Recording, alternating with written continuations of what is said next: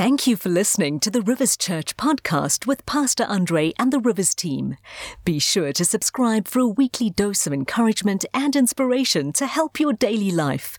We pray that this message will help in whatever season of life you might be in. Now, if we look back to before the pandemic, just think about, we don't actually like looking back, but it's a good thing right now just to look back to before the pandemic came. And maybe things were really going well for you. Maybe your spiritual life was the best it's been for a long time. Your time spent with the Lord was fantastic. You were just getting into a good rhythm of reading and praying. Perhaps your marriage was doing really, really well. Your kids did fantastically well at school in 2019. Or perhaps you were planning a wedding, or you were planning to have another baby, and then what happened? Well, there is no doubt that we have lost ground, church. We were like thrown into turmoil. We were thrown into turmoil regarding our future, right? And I don't need to tell you what a difficult time this has been. It's been a dark time. It's been a disappointing time. It's been an uncertain time. And it's just been a very stressful time. And we as a church, we were on the brink of doing great things. Talking of Centurion, we were looking for a building or some land to do something great in the city of Pretoria. And we were on the brink of something fantastic. We just had an amazing men's conference. The men's conference was the best attended conference. We had a bumper weekend. I don't know if you remember it. And then that night, it was like darkness fell upon us, isn't it? We went into this dark, horrible place. So for months with Church Online, we lost that sense of belonging. Thank God for Church Online, because that has been a lifeline we could throw out and keep us all connected. And we always say it hasn't been the same, but really it's all we had at the time. And, but we did not sense God's presence the way we do when we are together as God planned all along for us to be in community. Amen. And, we were restricted, and we still are. That human touch is gone. We can't hug each other. I mean, even as family members, it was hard because, you couldn't hug one another. Perhaps you still can't because people are exposed all the time. But you know what? God has been with us all through this time. My question is, have you lost your discipline and your sharpness? Have you lost that something that kept you going, doing things God's way? Or have you been like Frank Sinatra saying, I did it my way? How have you done this season? Have you done the season God's way? Or did you do the season your way? And spiritually, we may have lost our sensitivity to the whisper of the Holy Spirit and His leading. And we may have lost our cutting edge. So I want to speak today on regaining our edge. We have got to regain our edge. We've got to get to that sharpness again that God intended for us. As a woman, I don't know much about chopping wood. I think most women, I may meet some really fantastic chicks who chop wood, but I don't know much about chopping wood. But I grew up where my dad and my brothers used to chop wood, because where we grew up in a naval base in Cape Town, there was a wood-burning fire. So I saw early on in life the importance of sharpening the edge of that blade so that no one would get injured, because a tool that is blunt is actually very, very dangerous. But one thing I do know is I like a sharp knife in the kitchen, and there's a particular knife that Pastor Andre, even last night, he was sharpening that knife so that it would just glide through the meat and glide through the vegetables. In fact, he was chopping onions last night, and he was making guacamole, and it was really delicious.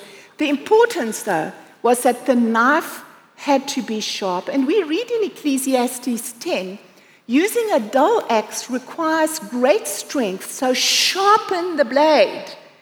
That's the value of wisdom.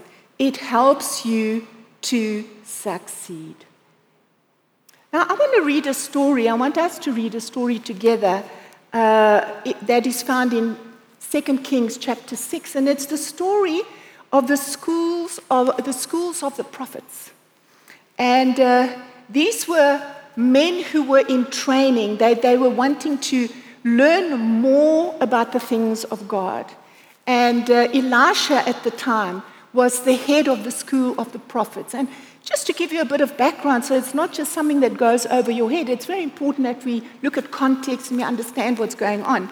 Well, you know, the schools go right back to the time of Samuel the prophet. And through the ages, there were always a prophet who was able to take these young men, and praise God for young men and women who are hungry for God through the ages. May it never cease, amen? Who then wanted to learn more about the things of God and be raised up. And, you know, it was particularly during the time of Elisha that the schools were flourishing, and they needed to enlarge their territory. And so they were about to build. Let's just read from 2 Kings 6. And it says, "And the sons of the prophets say to Elisha, 'See now, the place where we dwell with you is too small for us. Please let us go to the Jordan, and let every man take a beam from there, and let us make there a place where we may dwell.' So he answered, 'Go.' Then one said, 'Please consent to go with your servants.' And he answered, 'I will go.' So he went with them, and when they came to the Jordan, they cut down trees.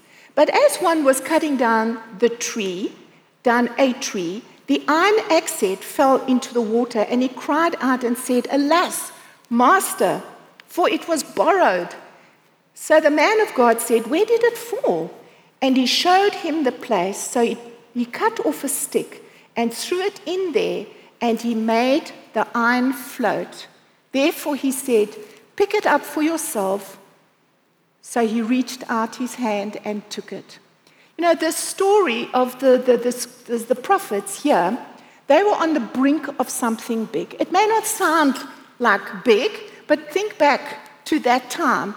It was something big. It was something wonderful. They were expanding. We know all about expansion. We know all about building. We know that we want something very special for our campus in Kyalami. But you know what? Something went wrong here. And, you know, there was no builder's warehouse around the corner like we today can just pop in our car, or if we're in walking distance, we can go there and get an axe. So it was really a big deal, because in those days you had to make your own axe, and that could take days. And so this young prophet, he lost his edge, and he lost his ability to work and to build. And, you know, can I just say, if you've lost your edge, don't condemn yourself. You know, no one is exempt. I know personally that I have lost my edge a couple of times over the years. And good people can lose their edge, their sharpness. And it's then not the time for us to condemn ourselves and to call ourselves a loser. I'm such a loser. I'm such a failure. You know who does that? The enemy does that. That's not God's language. God doesn't say that over our lives. Amen. He's always there to help us and to assist us. And I want to say, I know that God wants us to regain our edge, and He's there to help us. Amen.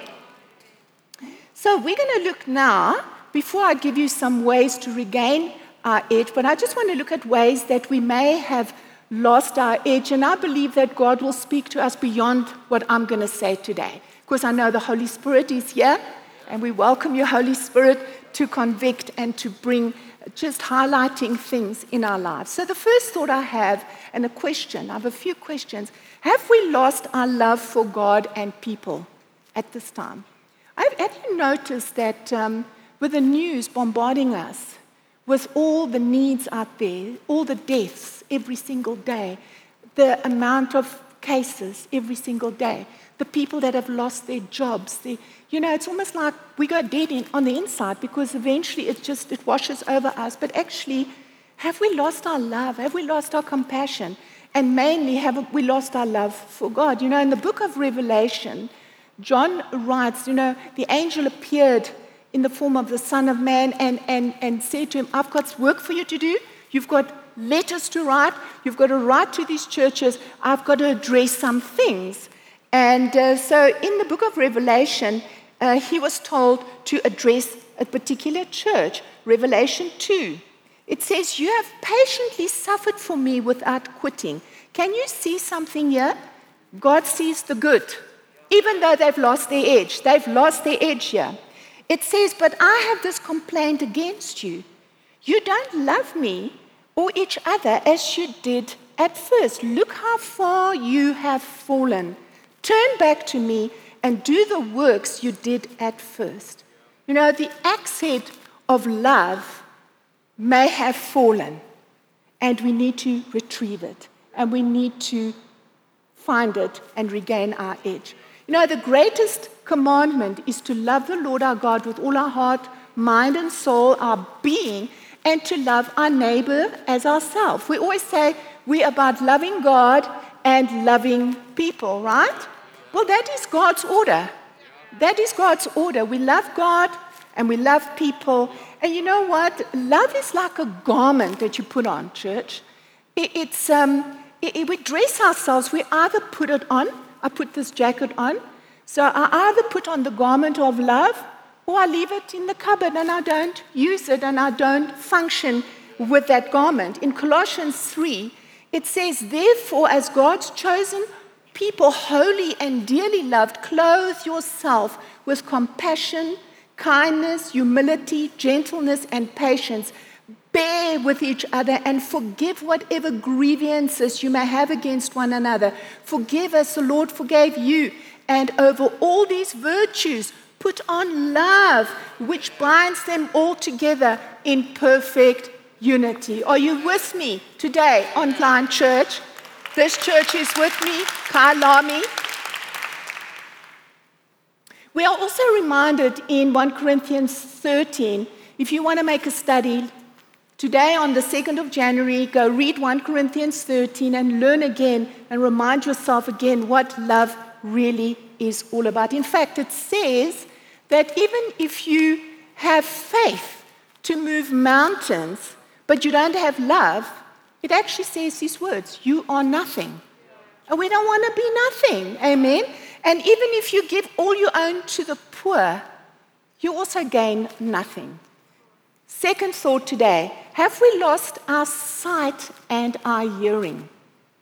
You know, one of the biggest indicators of a lost cutting edge is a diminished sensitivity to the voice of God and conviction of the Holy Spirit. I must admit, I had a measure of dullness come over me last year. It was a struggle. It really, for us as church staff, for Pastor Andre, who preached most of the time, for our guys who ministered, it was a struggle. And we still, in a measure, we're still speaking to the camera, and it's to reach out. But what it does to you on the inside, you don't feel like you're doing your job. You don't feel like, you know, and I had to overcome this and get rid of this dullness that came over me. And, you know, it's not only the lost people out there who can be spiritually blind and spiritually deaf. Amen? And because you know what? If we hear the word of God, if you're hearing the word of God, and there's going to be some things that you're going to have to do later on in the message, if you only hear what is being said, but you don't obey and do what is being said, you are only building your house on sand. It will all just come crashing down. You know, it's important for us to hear what the word says, so we have spiritual ears and we have eyes that are able to see. The writer to the Hebrews, also, just a little background, was speaking about the priestly ministry of Jesus and also calling the church to spiritual growth. And he wrote in Hebrews 5, it says, concerning this, speaking of the priestly role of Jesus and calling the church to spiritual growth, concerning that, We have much to say, which is hard to explain since you have become dull in your spiritual hearing and sluggish, even slothful in achieving spiritual insight. Selah moment. We also read in the book of Matthew, Jesus is teaching, Matthew 13. This is why I speak to them in parables. Though seeing, they do not see. Though hearing, they do not hear or understand. And now Jesus was speaking about the Pharisees, but you know what? We ourselves are in danger of becoming like the Pharisees. We are in danger of actually having lost our ability to hear the voice of God, to not only hear but and do, and also to see, to have eyes that can actually see what it is God is doing. Amen. And so, have we lost our sight, church, or have we lost our hearing? We need to regain that. And then thirdly, have we lost our zeal for the house of God? Can we say like David in Psalm 69, for zeal for your house consumes me. Another translation says, eats me up. That's how we feel. Zeal for God's house consumes me, and the insults of those who insult you fall on me. It doesn't matter what people call me, names. It doesn't matter what people say about us Christians. It doesn't matter what people say about God. It can all fall on me, but we love the house of God, and we are going to be in the house of God. Or can we say, like David in Psalm 122, I was glad when they said to me, let us go to the house of the Lord. Are we glad, church? Amen. You know what? We now have in-person church. And yes, we've gone online, but in-person is so much better. It's still not 100% as it should be, but it's a step in the right direction. Well, we've taken every step that has come our way, whatever the government has said. Now we have 1,000 people that can come to church. Amen. And can I say to you online that, we're here. No, where are you guys? We are here for you. We are waiting for you. The team is ready for you. Won't you come into the house of the Lord? We all have been afraid. We all have been careful. We all have done what everyone else is doing. But, we were watching celebrations yesterday on the TV, and I'm thinking, wow, people are packing out restaurants, streets, clubs. People are flying. Church is safer than everything. Church is distanced. We keep our masks on. We're not eating in the restaurant. Are you going to a restaurant? We are. So, I'm not condemning you. Our part as spiritual leaders is to implore you and to encourage you and to say, come on, baby, come home. Amen.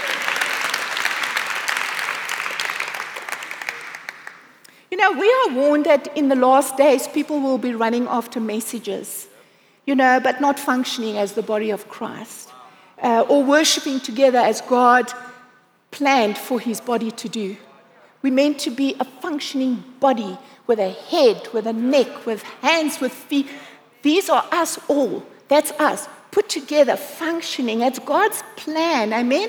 And, online church can tempt us to just listen to messages. And, but we need much more than that. We need a father in the faith. There are not many fathers in the faith. So listening to a message, definitely, it will be encouraging. It maybe will be uplifting. But actually, it's not really God's plan for us. We are warned in 2 Timothy chapter 4. It says, for a time is coming when people will no longer listen to sound and wholesome teaching. They will follow their own desires and will look for teachers who will tell them whatever their itching ears want to hear. And we are also encouraged from the book of Hebrews to not forsake the gathering of ourselves. Hebrews 10, let us think of ways to motivate one another. See, we don't just live for ourselves, for our own room, with our own TV. We are meant to motivate one another. to acts of love and good works. And let us not neglect our meeting together as some people do, but encourage one another, especially now that the day of his return is drawing near. You see, the church is the only plan God has for this earth. It's the greatest enterprise on the planet, as Pastor Andre has taught us. It's God's only plan to bring in the harvest, to bring in the lost. Amen? And to see people spend eternity with God. You know, in the book of Revelations, we read and we see a picture of Jesus on a cloud. And it says in his hand he has a sickle, and he is gathering in the harvest. And you know, scholars, and I did check with Pastor Andre, he couldn't quite tell me, but I have been in my concordances and I've been checking out the scholars, and they say symbolically that sickle in the hand of Jesus is the church. And gathering, God is using only us with a sickle to gather and bring in the harvest, to get people who are lost, to get them to be saved. And we've got to be a sharp sickle. We've got to be sharp. You know, as individuals, we've got to be sharp in our actions. We've got to be sharp in our words. We've got to be sharp with spreading the good news. Every opportunity we have, we've got to be sharp and tell people the reason we believe the way that we live. Not using that sharpness to cut people down in condemnation, but to bring them to the feet of Jesus. Amen. The question is, have you lost your sharpness? We're coming to what I really want to talk about. And how do we get it back if we have? And so we're going to look at 4 ways of how to regain our sharpness from the story of 2 Kings chapter 6. The first thought is go to God. The first thing this man did was he called Master. That was the first thing he did. Now, you must understand, in the Old Testament, the prophet was the mouthpiece of God. And we now, in the new dispensation, the New Testament, we can go straight to the throne of God. Amen? So we don't have to come to Pastor Andre or to another pastor or a bishop or any, and I'm not meaning Bishop Tutu, or anything like that. I don't know how that even came out of my mouth. But anyway, the first thing we do is we go. What a great man. May he rest in peace. The first thing we do, church, is we go to God. Amen. The young man called out Master, and we can go straight to God. Now, there is one scripture I want to quote us that alone could answer all the problems in the world. There's one scripture that can answer all the problems in the world, and it's Matthew 11. It says, come to me. What's my point? Go to God. Come to me, all you who labor and are heavy laden, and I will give you rest. Take my yoke upon you and learn from me, for I am gentle and lowly in heart, and you will find rest for your souls. My yoke is easy, and my burden is light. Do you know something? If you don't know this, you need to know this. God wants you. He wants us. He says, come to me. I want you. I love you. I'm not going to push you away. You know, King David lost his edge, and he committed adultery. And then he had the husband of this woman, Bathsheba's husband, he had him murdered. So he did a double sinful, awful thing for a man who was a man after God's own heart. Would you agree? But you know, he lost his edge, and he repented.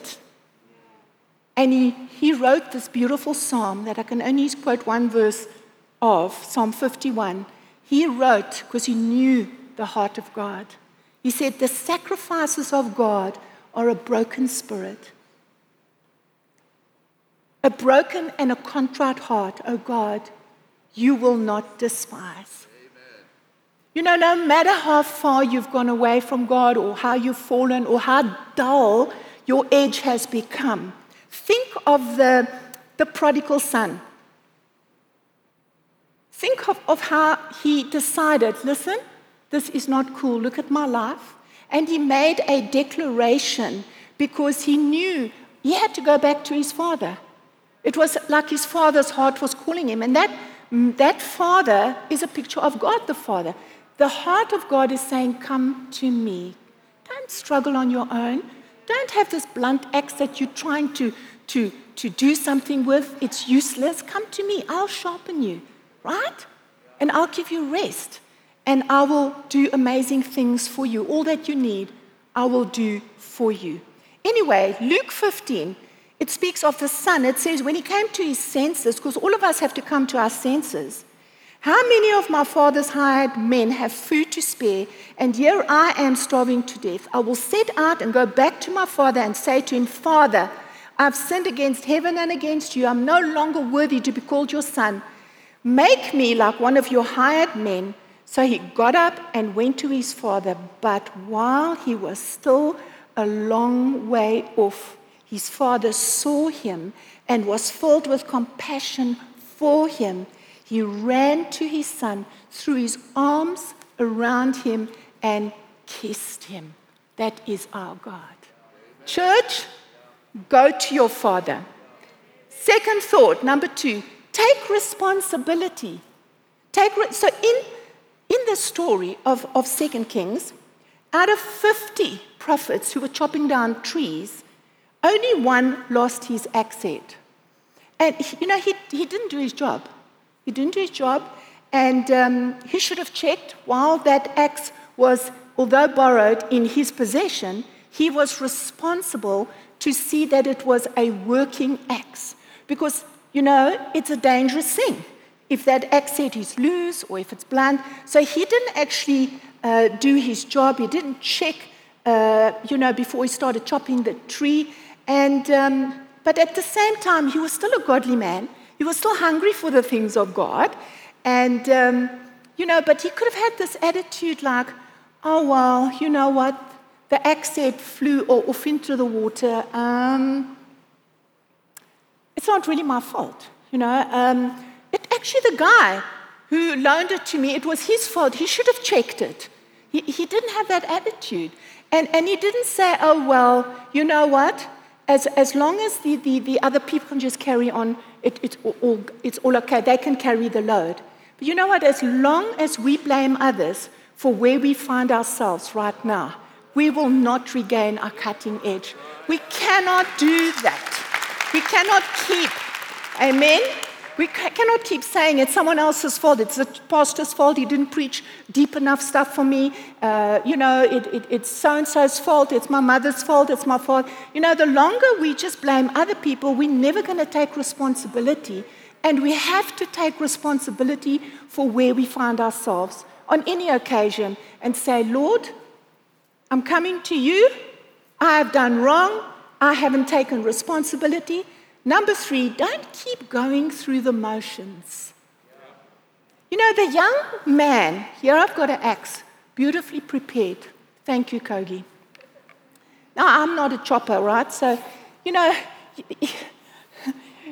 he could have been doing is pretend that he was still chopping the tree. Because from a distance, they were probably spread out, well, as long as it looks good, all the other 49, they can keep going and carrying the load and, laboring there for God. I've done this quite a long time, this thing for the Lord now. And you know what? I'll just go through these motions and, I'll just look like, and I'm not going anywhere. I'm not doing anything productive. I'm actually not even touching anything near the tree. No. We must not go through the motions. When he realized that he had lost the axe head, he cried out and owned up. And he didn't pretend everything was fine. Going through the motion in the Christian walk is not living the joy-filled life. In fact, it's really a miserable, miserable life. If you're just going through the motions, well, I am here now, and I'm looking good, and I'm in church.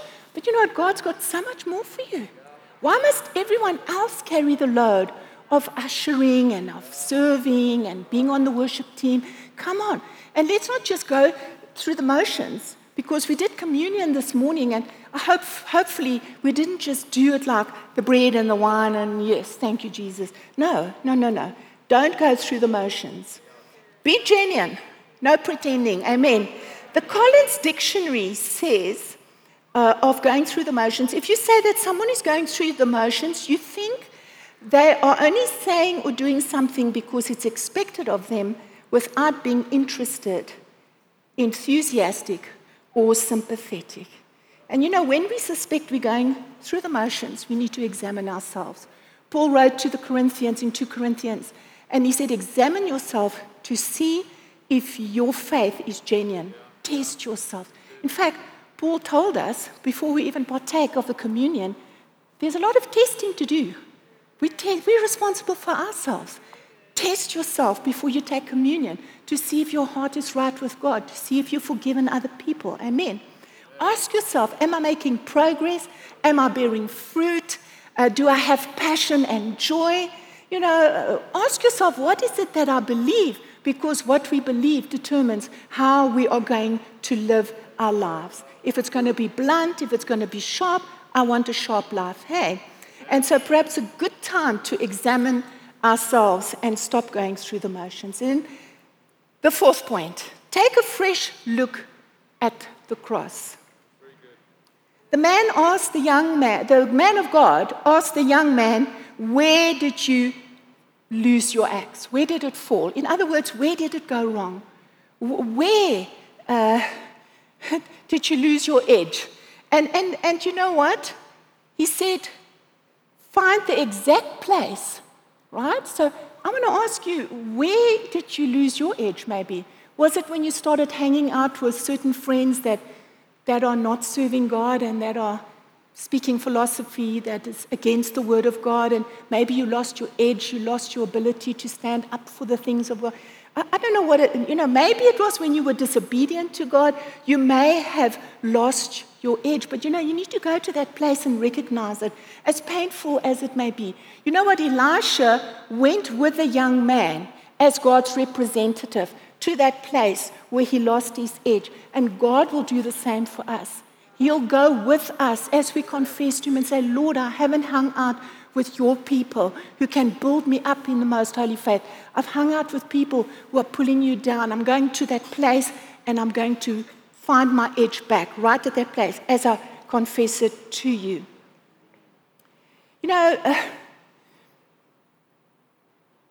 It's that place of failure. If you can see this picture of the floating axe head, it's that place of failure where the miracles can happen.